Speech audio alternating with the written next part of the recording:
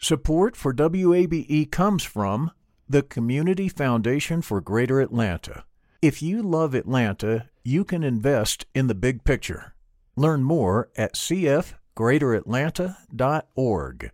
I'm Earlonne Woods. I'm Nigel Poor. We're the hosts and creators of Ear Hustle from PRX's Radiotopia. Ear Hustle is a show about life inside prison, but it's not your typical prison podcast. In this next season, we've got stories about the objects people keep inside their prison cells, about residents in a women's prison who say they want to stay there, and the most beautiful prison garden. Earlonne, I will never forget it. Ear Hustle. Stories about life on the inside, told by those who live it. Find Ear Hustle wherever you get your podcasts.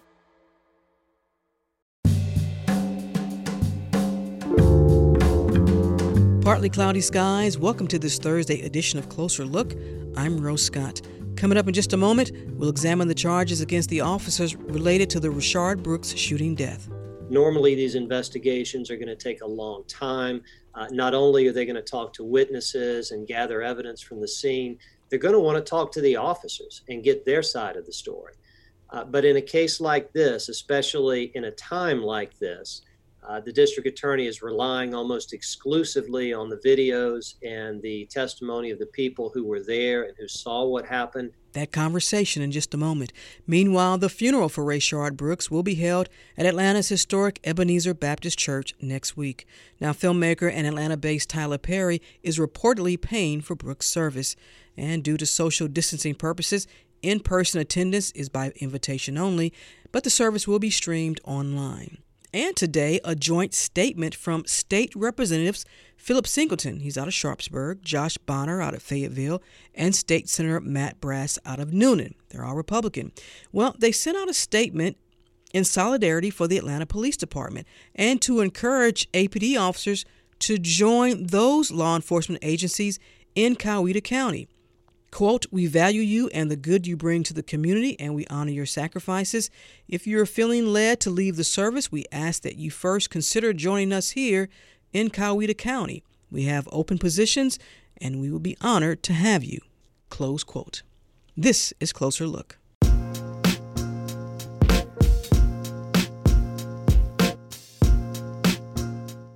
Closer Look continues now here on 90.1 WABE, Atlanta's Choice for NPR. I'm Rose Scott. Fulton County District Attorney Paul Howard kept his midweek projection that an announcement regarding the shooting death of Rayshard Brooks would be coming. We have decided to issue warrants in this case today. Late Wednesday afternoon, inside the Fulton County Superior Courthouse, Paul Howard presented a lengthy and detailed account of how and why his office came up with the charges against former APD officer Garrett Rolfe. And that also includes details regarding the taser Brooks took away from the officers. We have also concluded that Rolfe was aware that the taser in Brooks's possession, that it was fired twice. And once it's fired twice, it presented no danger to him or to any other persons. There's a lot more to discuss. Joining me now is defense attorney and WABE's legal analyst, Paige Pate. As always, Paige, thanks for taking the time. I really appreciate it. It's great to be with you, Rose. Let's begin with those charges against Garrett Rolfe. D.A. Howard initially said murder or felony murder. You and I talked about this not too long ago. Is the felony murder charge, what do you make of that? Well, I guess Paul Howard's thinking that that will be a little bit easier to prove than a straight murder charge, because in this case, all he's going to have to show is that Officer Rolfe intended to commit an aggravated assault. He was going to fire at Mr. Brooks, and as a result of that aggravated assault, Mr. Brooks died. And so felony murder is basically just a death that occurs during the commission of another felony. I think the DA could have simply charged him with murder and did not have to charge him with aggravated assault and felony murder.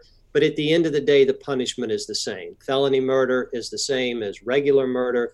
It's potentially life in prison, or as the DA said, potentially the death penalty, although I clearly do not think this is a death penalty case. Paige, again, these charges coming before an indictment, before the GBI's investigation is complete. An unusual move from the prosecutor's office, especially in a case like this. But let's listen to what Paul Howard said regarding that. We have had an opportunity to conduct interviews with 7 other witnesses other than the 3 witnesses from Tennessee. So we have had an opportunity to review 8 videotapes, 2 Atlanta body cam tapes, 2 Atlanta Police Department dash cam tapes. We have also had an opportunity to review a Wendy's surveillance tape. We have also viewed 3 citizens' cell phone videos. Page, lots of visual evidence here for the prosecution. How key was that to justify bringing charges before an indictment and before the GBI concludes its investigation? Well, Rose, you're absolutely correct that this is very unusual, especially in an officer-involved shooting. Normally, these investigations are going to take a long time. Not only are they going to talk to witnesses and gather evidence from the scene, they're going to want to talk to the officers and get their side of the story. But in a case like this, especially in a time like this, the district attorney is relying almost exclusively on the videos and the testimony of the people who were there and who saw what happened. And I think that can be sufficient to justify the charges that were brought. I mean, the video itself that we have literally shows what happened in those critical moments when Officer Rolfe decided to shoot Mr. Brooks. And it really is that decision which is ultimately going to determine whether he's guilty of a crime or not. Well, and the GBI put out a statement yesterday saying they've made significant progress in the case. They have not completed their work. They went on to say they were not aware of the press conference. They were not consulted on the charges filed by the district attorney. Should they have been consulted, you think? Well, and that's a good point. I mean, let's be clear. The GBI does not have to be consulted. The decision whether to bring charges and what charges to bring, that's exclusively left up to the district attorney of the particular circuit. So Mr. Howard had every right to decide how he wanted to charge these officers and to do it without the consent or even notifying the GBI legally. But practically, it's very unusual to do it this way. Normally, you're going to let the GBI complete their investigation. The only urgency here is not that these officers are going to take off and flee the jurisdiction. It's not that these officers are going to go out and shoot anybody else. I mean, there's no evidence that they had a lot of prior convictions. I know there's some prior complaints, but they were removed from the force immediately. So the only reason to rush the decision, and maybe there are 2 reasons. One is the politics. I mean, obviously, Paul Howard is in a very contested re-election campaign right now. And 2, the climate. I mean, what's happening not just in Atlanta, but across the country, where people are tired of officer-involved shootings either not being properly prosecuted or simply taking too long to investigate. And I think people are no longer tolerant, no longer patient to let that process unfold like it used to. D.A. Howard also referenced the actions of Garrett Rolfe after the shooting takes place. Let's take a listen. In our discussions with witnesses, what we discovered is that Officer Rolfe actually kicked Mr. Brooks while he laid on the ground. Paige, why is this significant? Well, it shows intent. I missed that watching the video. I understand the officer's lawyer said that's not really what happened. We saw the still at the press conference yesterday, the image that was taken from the video. I'll be interested to see how it actually looks in real time, watching the video again carefully. But if he's kicking the guy after he shot him, then certainly that is evidence of an improper intent. Not that I was trying to protect myself from Mr. Brooks using the taser on me, but that I really wanted to get him. And then again, the comment that the officer made after the fact that Paul Howard mentioned as well, I got him, suggests that he was trying to kill him at the time. The voice you hear is defense attorney and WABE legal analyst Paige Pate, and we're talking about the charges in the Rayshard Brooks shooting death with former APD officer Garrett Rolfe and Officer Devin Bronson. Paige, let's go back to the GBI for a moment, because what if their investigation reveals something that may be totally opposite of Paul Howard's? And if that happens, could the defense ask the courts then to make a decision? Well, the case is not over yet. In fact, issuing the arrest warrants is really just the first step. The case still has to go to the grand jury if Paul Howard wants to bring a felony murder charge against Officer Rolfe. So a grand jury is going to hear the case. Presumably that grand jury will hear from the GBI agent who is investigating the case. The grand jurors can ask questions of the agent, and they can make their own determination. I mean, just because Paul Howard wanted to get an arrest warrant and did for felony murder does not necessarily mean that a grand jury is going to agree with that and indict him for felony murder. And so if the grand jury says this is not a murder case, then it's not a murder case. And so we still don't know exactly what charges this officer is going to face at trial because there has not been the grand jury proceeding yet. So just to be clear, then it is likely that Paul Howard will wait for the GBI's investigation before presenting it to a grand jury? Presumably, yes. Also, because there are not a lot of grand juries meeting right now in Fulton County, given the coronavirus restrictions and things that we've been operating under for several months. I don't know why he would go ahead with the grand jury proceeding before the GBI finishes his investigation. He's got the charges out there. Warrants were issued. There's going to be either the officer's going to be held in jail or have a bond. So everything that would normally happen after a grand jury indictment is kind of happening now. He's moved that up a bit. So I think he'll probably wait until the GBI has completed its investigation before he takes it to a grand jury. Devin Bronson, who's also on the scene, looking at 4 charges, including a count of aggravated assault and 3 counts of violation of oath. Howard said Bronson is expected to cooperate, but there was no confirmation he would actually testify in a trial. What do you make of this? Because there's some conflicting reports out there. I think so. And I think the comment from the officer's lawyer, Don Samuel, is that he has not agreed to cooperate with the state, and he's simply going to tell the truth about what happened. I don't know in that case that the aggravated assault charge is justified.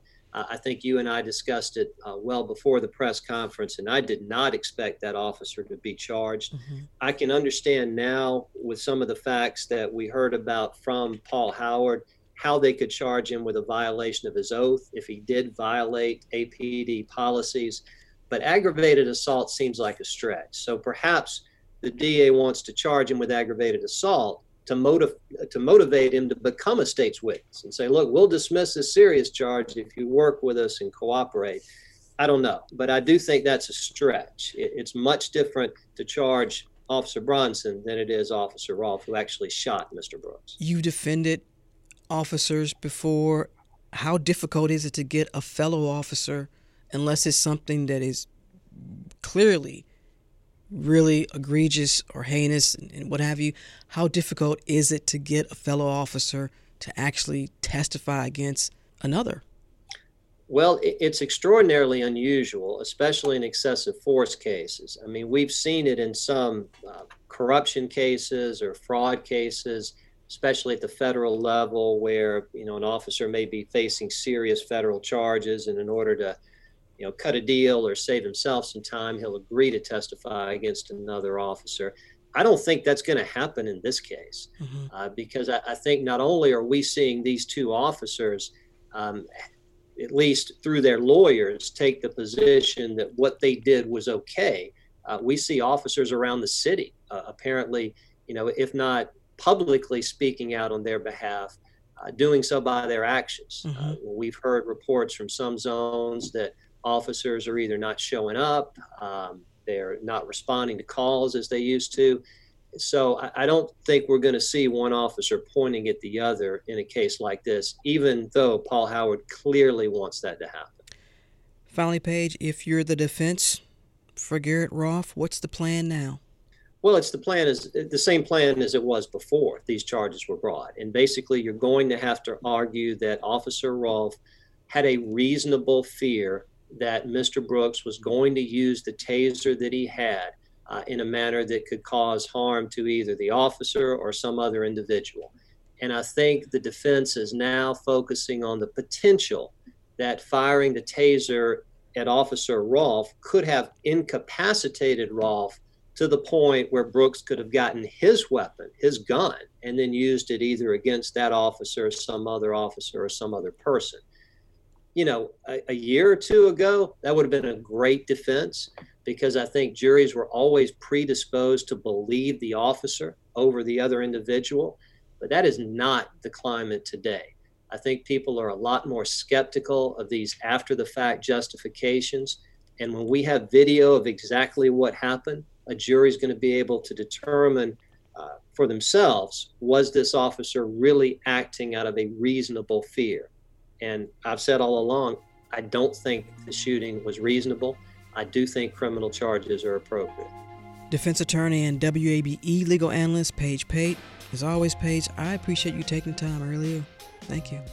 Absolutely. Thank you, Rose, for covering this.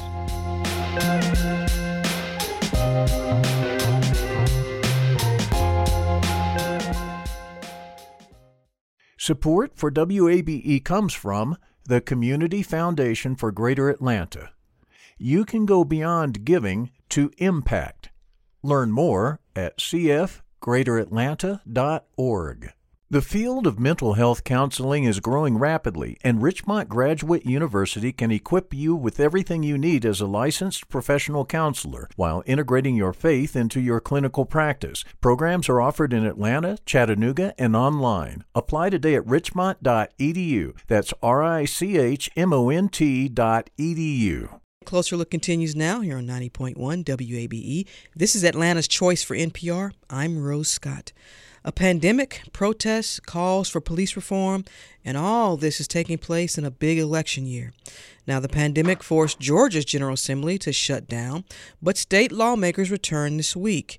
And one of the measures currently pending with the Senate is House Bill 426, a hate crimes act. It's already passed the House. This is the first time in a long time a hate crime bill has bipartisan support.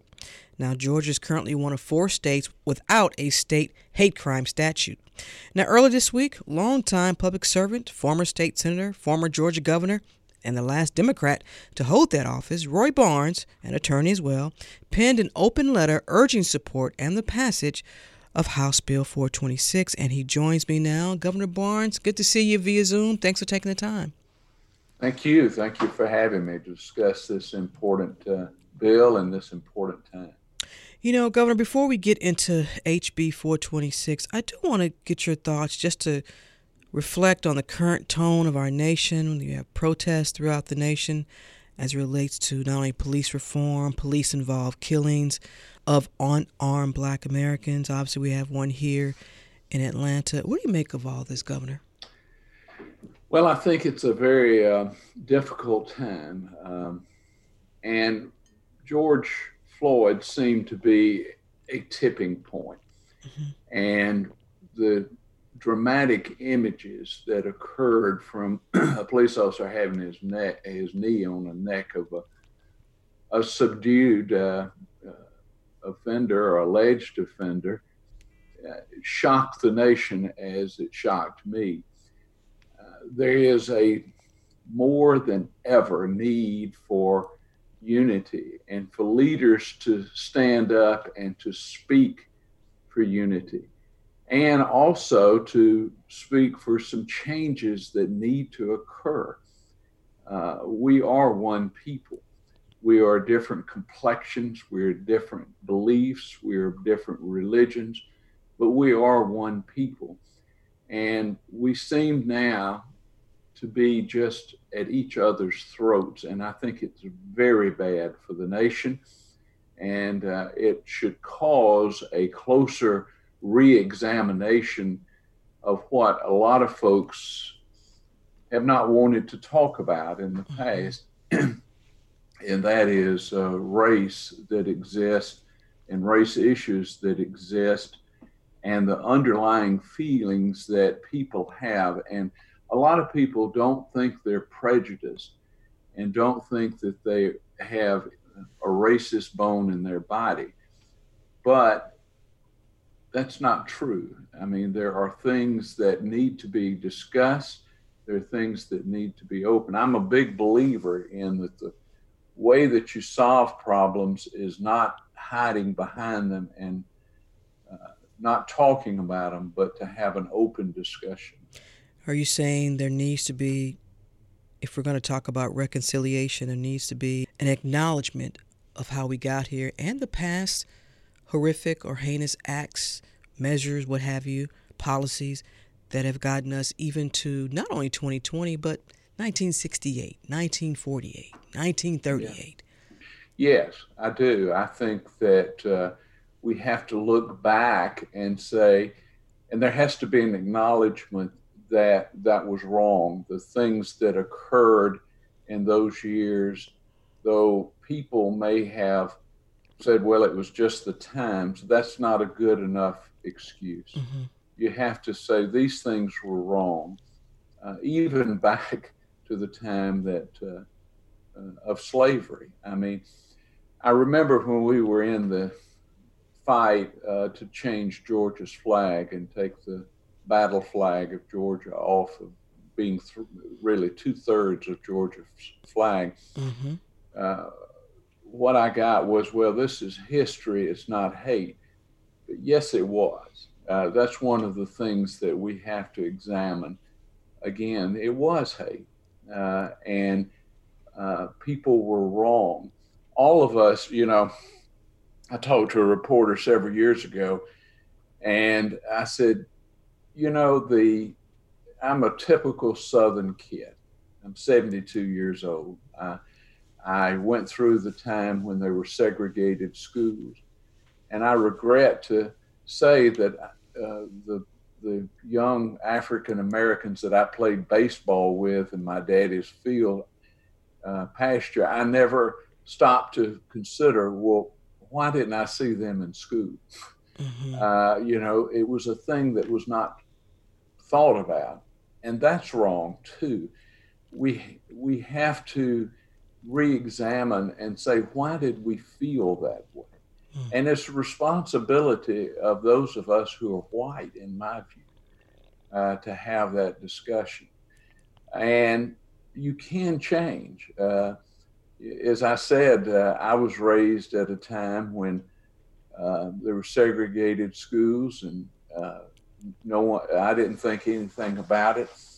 I tell some folks that, you know, the way everybody talked, I thought the South had won the Civil War until I was in high school. And, you know, the glorification of rebellion, for example, and the glorification of what was called the lost cause, mm-hmm. all of those things have added to the racial feelings that we have today. I changed over a number of years, and I think everyone can change. They re-examine and acknowledge, listen, I was wrong. And it's not that hard to say, and it's not that hard to re-examine. What has bothered me over the years is Christianity teaches that. The teachings of Christ teach equality. And we seem to not have heard those sermons that were preached to all of us as young Southern kids. And this is a different time, and we have to acknowledge there were some wrongs that have been done over a long period of time, and we have to say, we're going to do better, and then actually do it.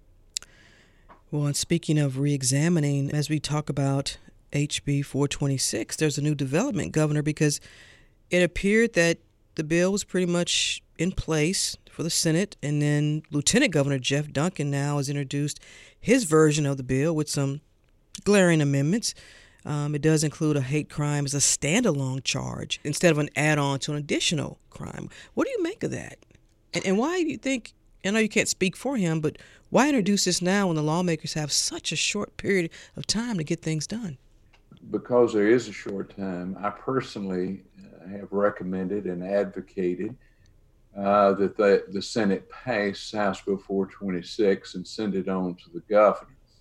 There's nothing wrong with having a standalone crime, mm-hmm. But with all due respect to the Lieutenant Governor, I read it yesterday. I think there's some glaring failings in that bill and that proposal. And I'll just give you one example. For example, the hate crime, standalone crime is you have to have a death or you have to have a serious bodily injury. Mm-hmm. But you don't have to have a serious damage to property. And that puts property above the rights of individuals. And for example, someone motivated by hatred could take and bloody the nose and beat up a young African American or any African American, and he would not be guilty of a hate crime because it's not death and it's not a serious bodily injury, which is generally defined in the law as losing a member of the use of a member of your body. Mm-hmm. For example, if you lose your arm or you lose that. And I think that is much too restrictive. And there's several other things that I would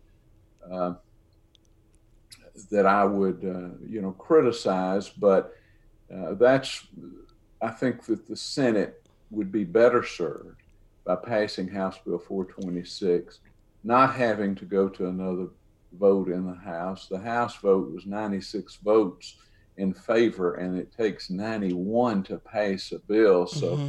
I think it is fraught with too many challenges at this late date. Well, and Lieutenant Governor Duncan's version also adds culture as a protected class, defined as the customary beliefs, social norms, and material traits of a racial, ethnic, religious, or social group. And you know the problem years ago in 2004 when the state Supreme Court ruled that Georgia's hate crime was, and this is what they said, quote, unconstitutionally vague. Could we run into that same problem? You do run into that same problem. And that was the bill that we had passed. It got amended in the General Assembly. And they held it was unconstitutionally vague. And not only that, but what that will do is by using culture or even civil rights. I mean, civil rights of whom? Is it the civil rights of those who are, for example, neo-Nazis that would be protected? And they will become defenses because what lawyers will do is, oh, you can't convict him of a hate crime just because he beat up a protected status under the bill. He was exercising his right mm-hmm. under the hate crimes bill to protect his culture. And I think that unduly complicates it. And with all due respect to the Lieutenant Governor and to those who wrote the bill, I think that it was poorly considered. If you're just joining us, I'm joined by former Georgia Governor Roy Barnes, and we're talking about House Bill 426, a hate crime measure. It's been around for a while now. It's already passed out the House. The question is, can the Senate pass this measure so it can head to the governor's desk? Now, House Speaker David Ralston is in favor of the bill that's come out of the House. Still, some Republicans are challenging it. When the lawmakers were a few weeks ago was thought that, hey, when we come back, we finally have bipartisan support on this. What do you make of this? Because this was something that, especially because of the George Floyd and Ahmaud Arbery, because of those two tragic killings, this is what people want. I know that the George Floyd is a police involved, but especially with Ahmaud Arbery. Yes, and one of the things that I am proud of David Ralston. I think it is a courageous stand by him, and he has advocated, as I have, that the Senate pass the bill in its form and send it on to the governor for approval. But I think that things have changed. I've seen things change rapidly, and this is one of the things that has changed rapidly. Georgia, as you stated in the opening, is one of only 4 states mm-hmm. that does not have a hate crimes bill. And that is not a distinction that we should be proud of. Anyone who is singled out because of race or sexual orientation or anything like that, or color or religion or belief, that is not the American way. And we should have a standalone bill without complication, as House Bill 426 is, and it should be passed. And I was proud that a bipartisan group, starting with President Carter, but including Governor Deal and former Lieutenant Governor Cagle and myself and Sam Olens, Democrats and Republicans alike, have all spoken up in writing and said, listen, it's time to pass this. It's time to be done with it. It's the right thing to do. And it is long overdue. And Governor, as we wrap up, I also want to get your thoughts on the citizens' arrest or the stand your ground laws here in Georgia.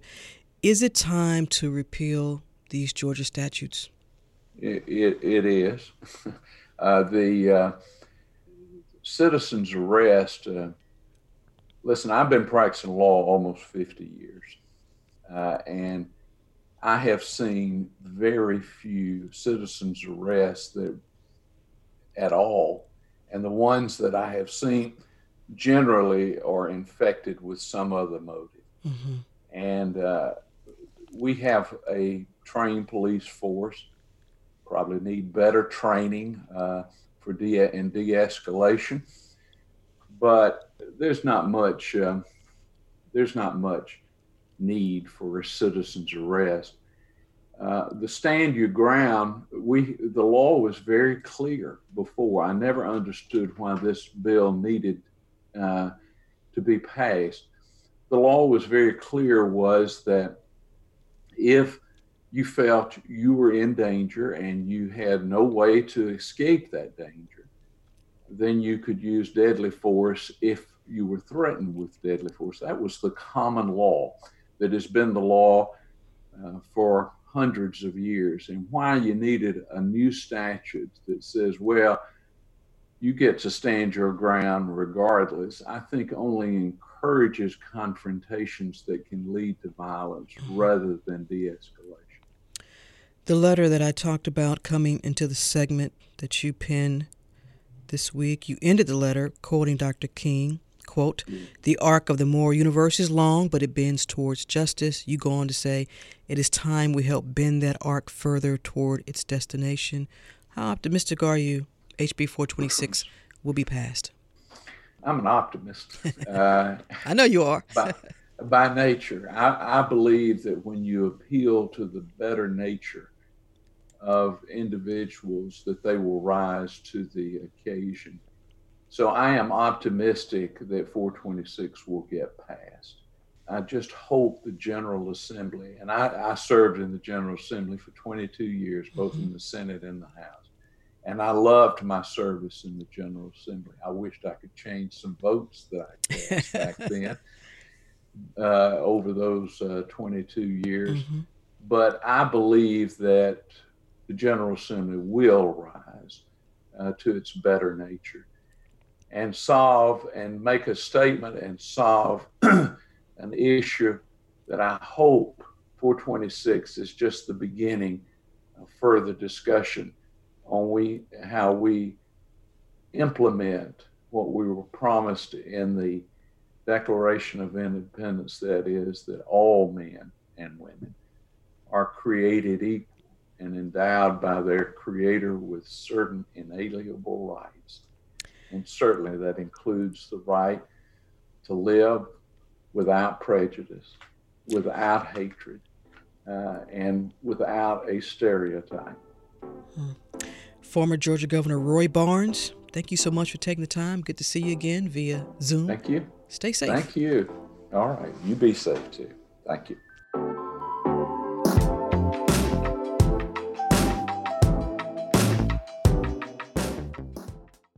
Closer Look continues now here on 90.1 WABE, Atlanta's Choice for NPR. I'm Rose Scott.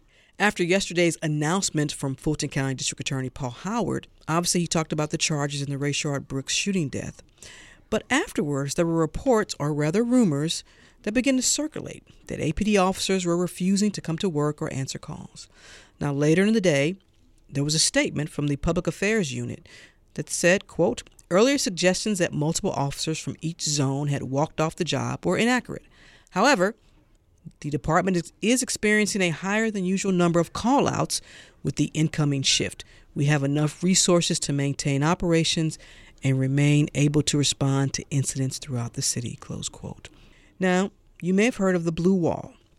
It's a code of sorts, and it means officers don't tell on each other and they support one another. Was this the case yesterday for some officers? Who knows? But we're going to take the time now to speak to someone who's been in law enforcement for about 25 years. Marvin Reddick. He's worked in just about every law enforcement agency, police, jails, prison, military police, campus police, and was the training coordinator for Atlanta's Ambassador Force. Marvin Reddick, welcome to the program. Good to talk to you again. No, good to be here, Rose. Good to talk to you.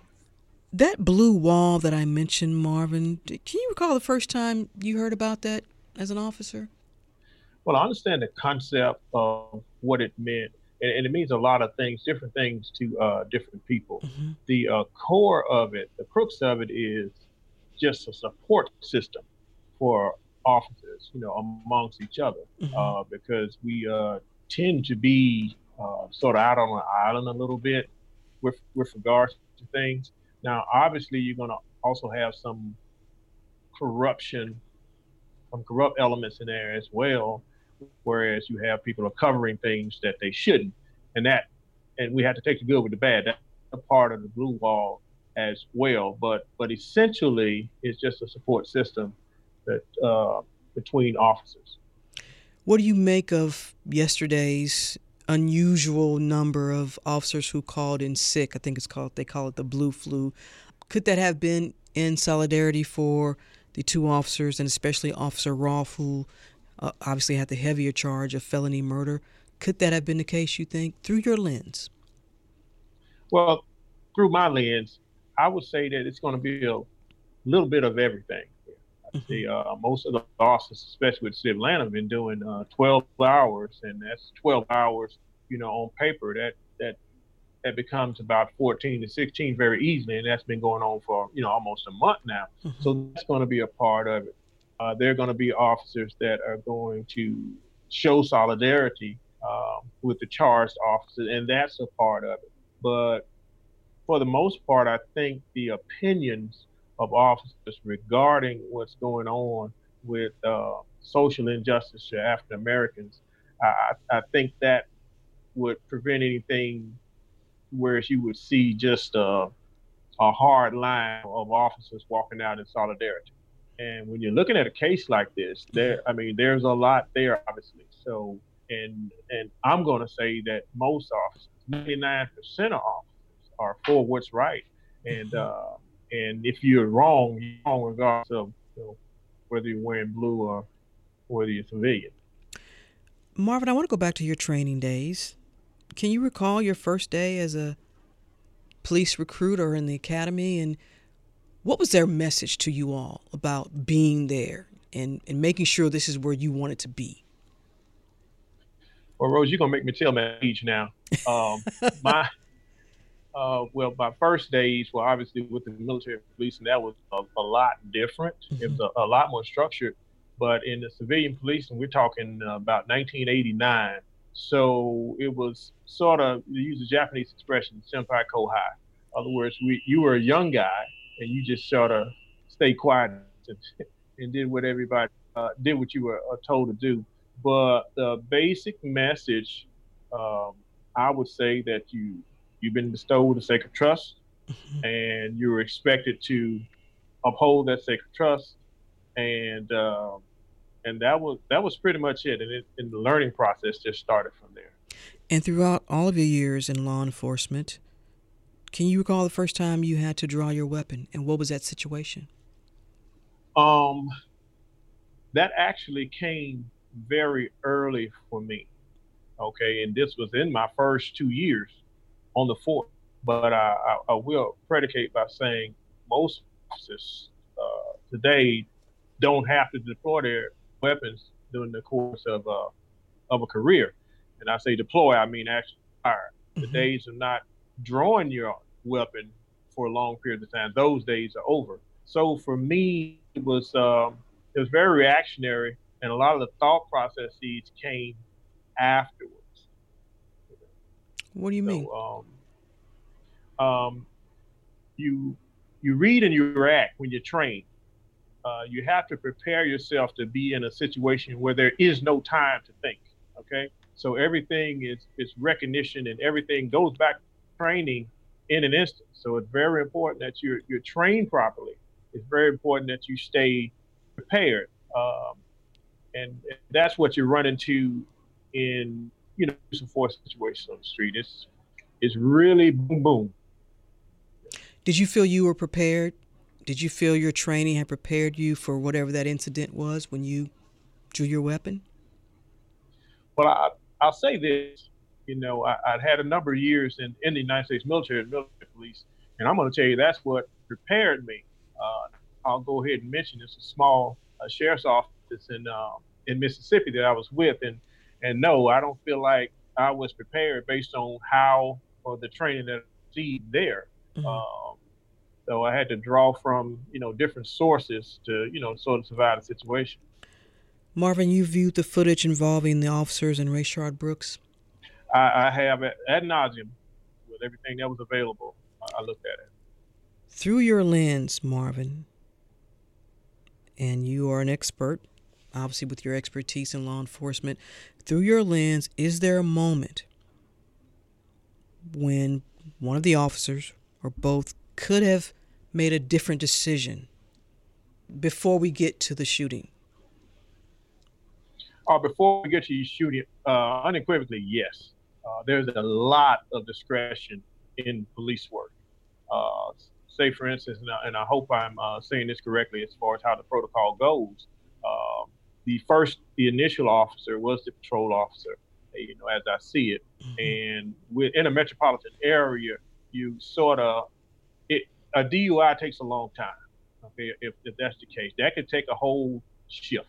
A DUI could take 8 hours easy or even more to get done from start to finish. So what Atlanta has done, and what I think they are doing, is they have a DUI unit. Mm-hmm. And that's who was called. That's what brought the second officer there. Now, the first officer, what I have done, I'm not going to tell him, I'm going to say what he should have done. But what I have done in a situation like that is to have that person, since I did not see him drive, have him to park his car and have somebody to come get him. And I give him a stern warning that if you head towards a city right away, then I'm going to pull you over and we're going to do the DUI dance, if you will.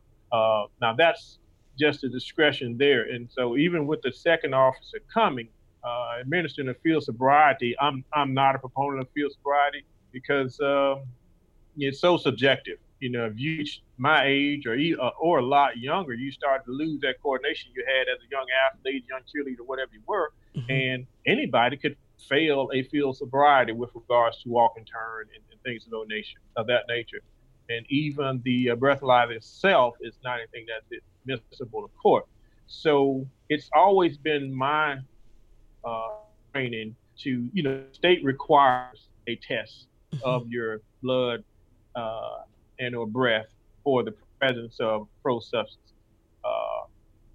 It's always been my experience to just go ahead and do that if you're going to do anything.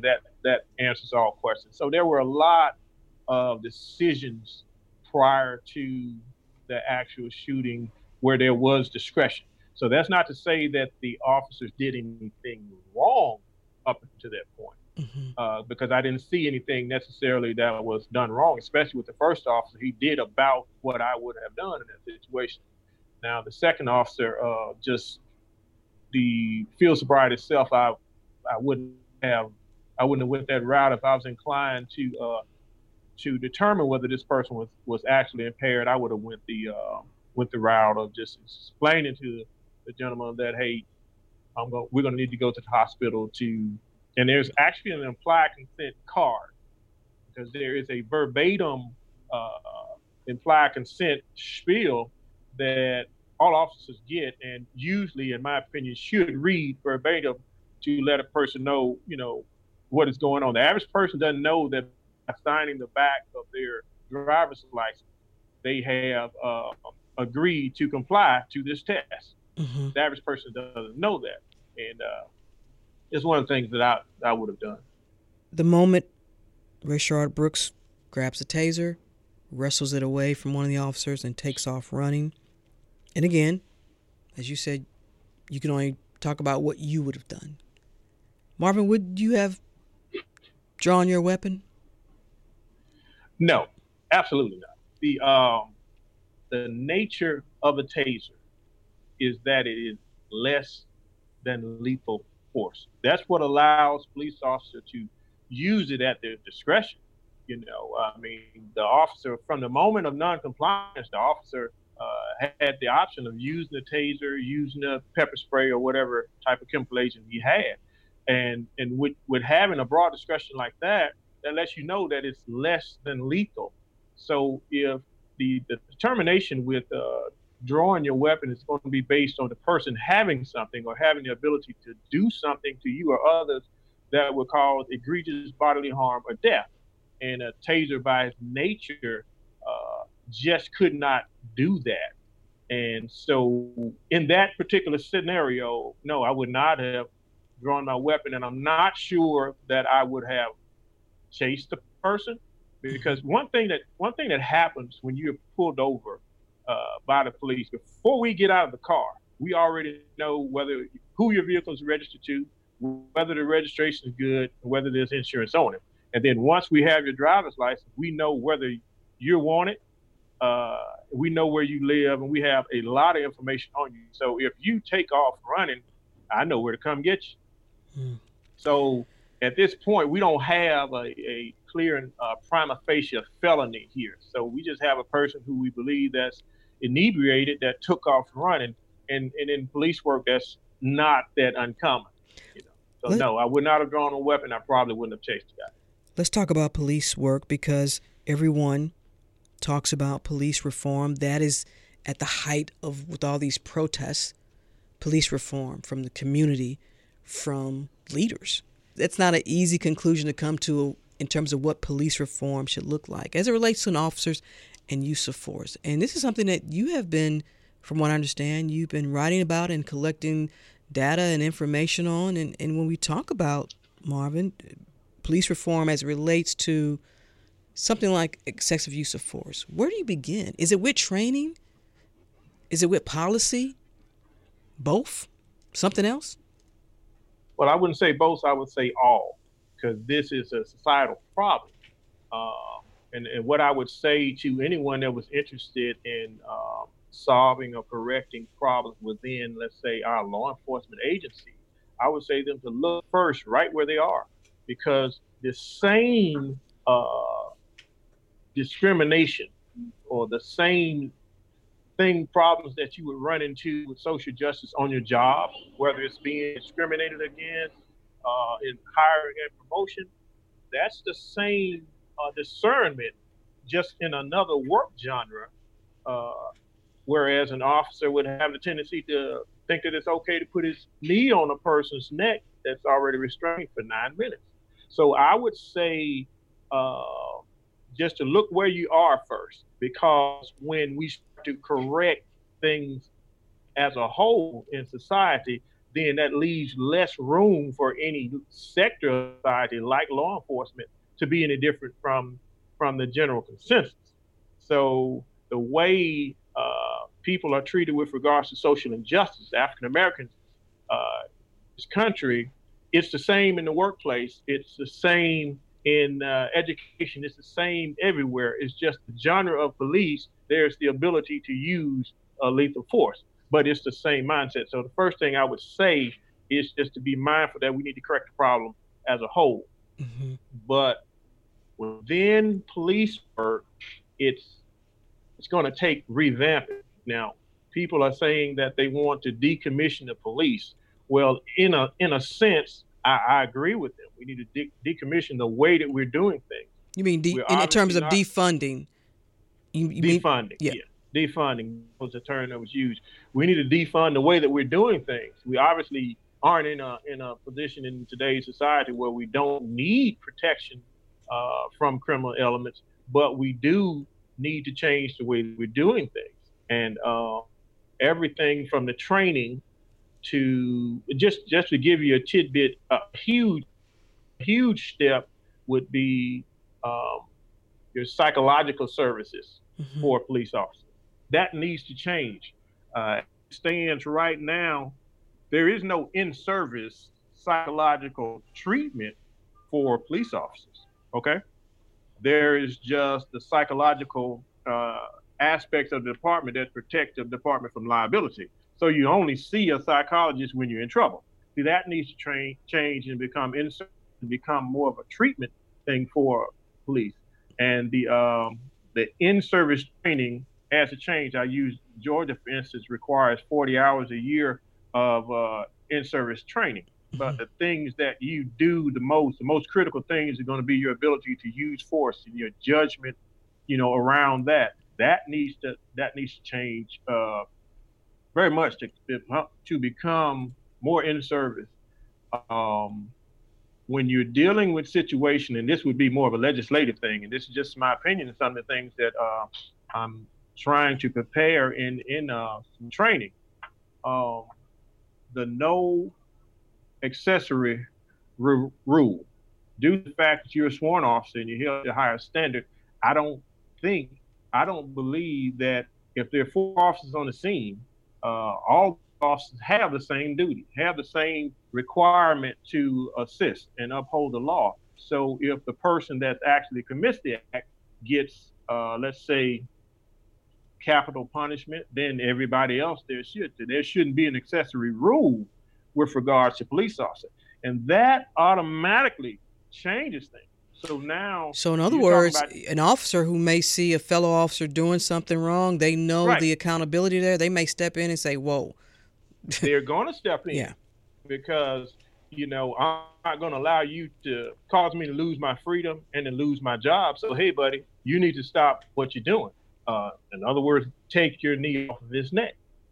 Okay. And when you take away the accessory, because in a lot of cases, officers that are there aren't at all with regards to criminal charges and departmental discipline, but they're there and they're witnessing these things. So they're quote unquote accessories. Just use general terminology. You take the accessory rule and make it a situation where every officer there is equally as responsible. Things have changed real quick.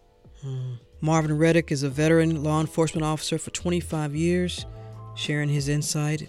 Marvin, thank you so much for taking the time. I really appreciate it. Thank you. Rose, it's always good to talk to you. That's it for this edition of Closer Look, which is produced by Grace Walker and LaShawn Hudson. Our engineer is Shelley Canavy. If you missed any of today's program, it's online at wabe.org/closerlook. And of course, you can listen to Closer Look weeknights at 8 p.m.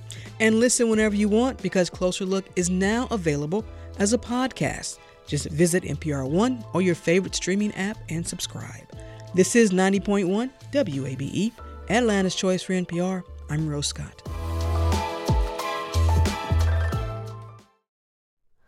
Hi, it's Terry Gross, the host of Fresh Air. We bring you in-depth, long-form interviews with actors, directors, musicians, authors, journalists, and more. Listen to our Peabody Award-winning Fresh Air podcast from WHYY and NPR. Local, state, national politics. WABE and NPR have the coverage you need. I'm Jim Burris, host of WABE's All Things Considered. Whether it's on the air at 90.1, streaming online, or connecting through our mobile app, WABE keeps you on top of election 2024 in what's sure to be a pivotal year in politics. And for candidates and ballot information, visit our election hub at wabe.org/election 2024.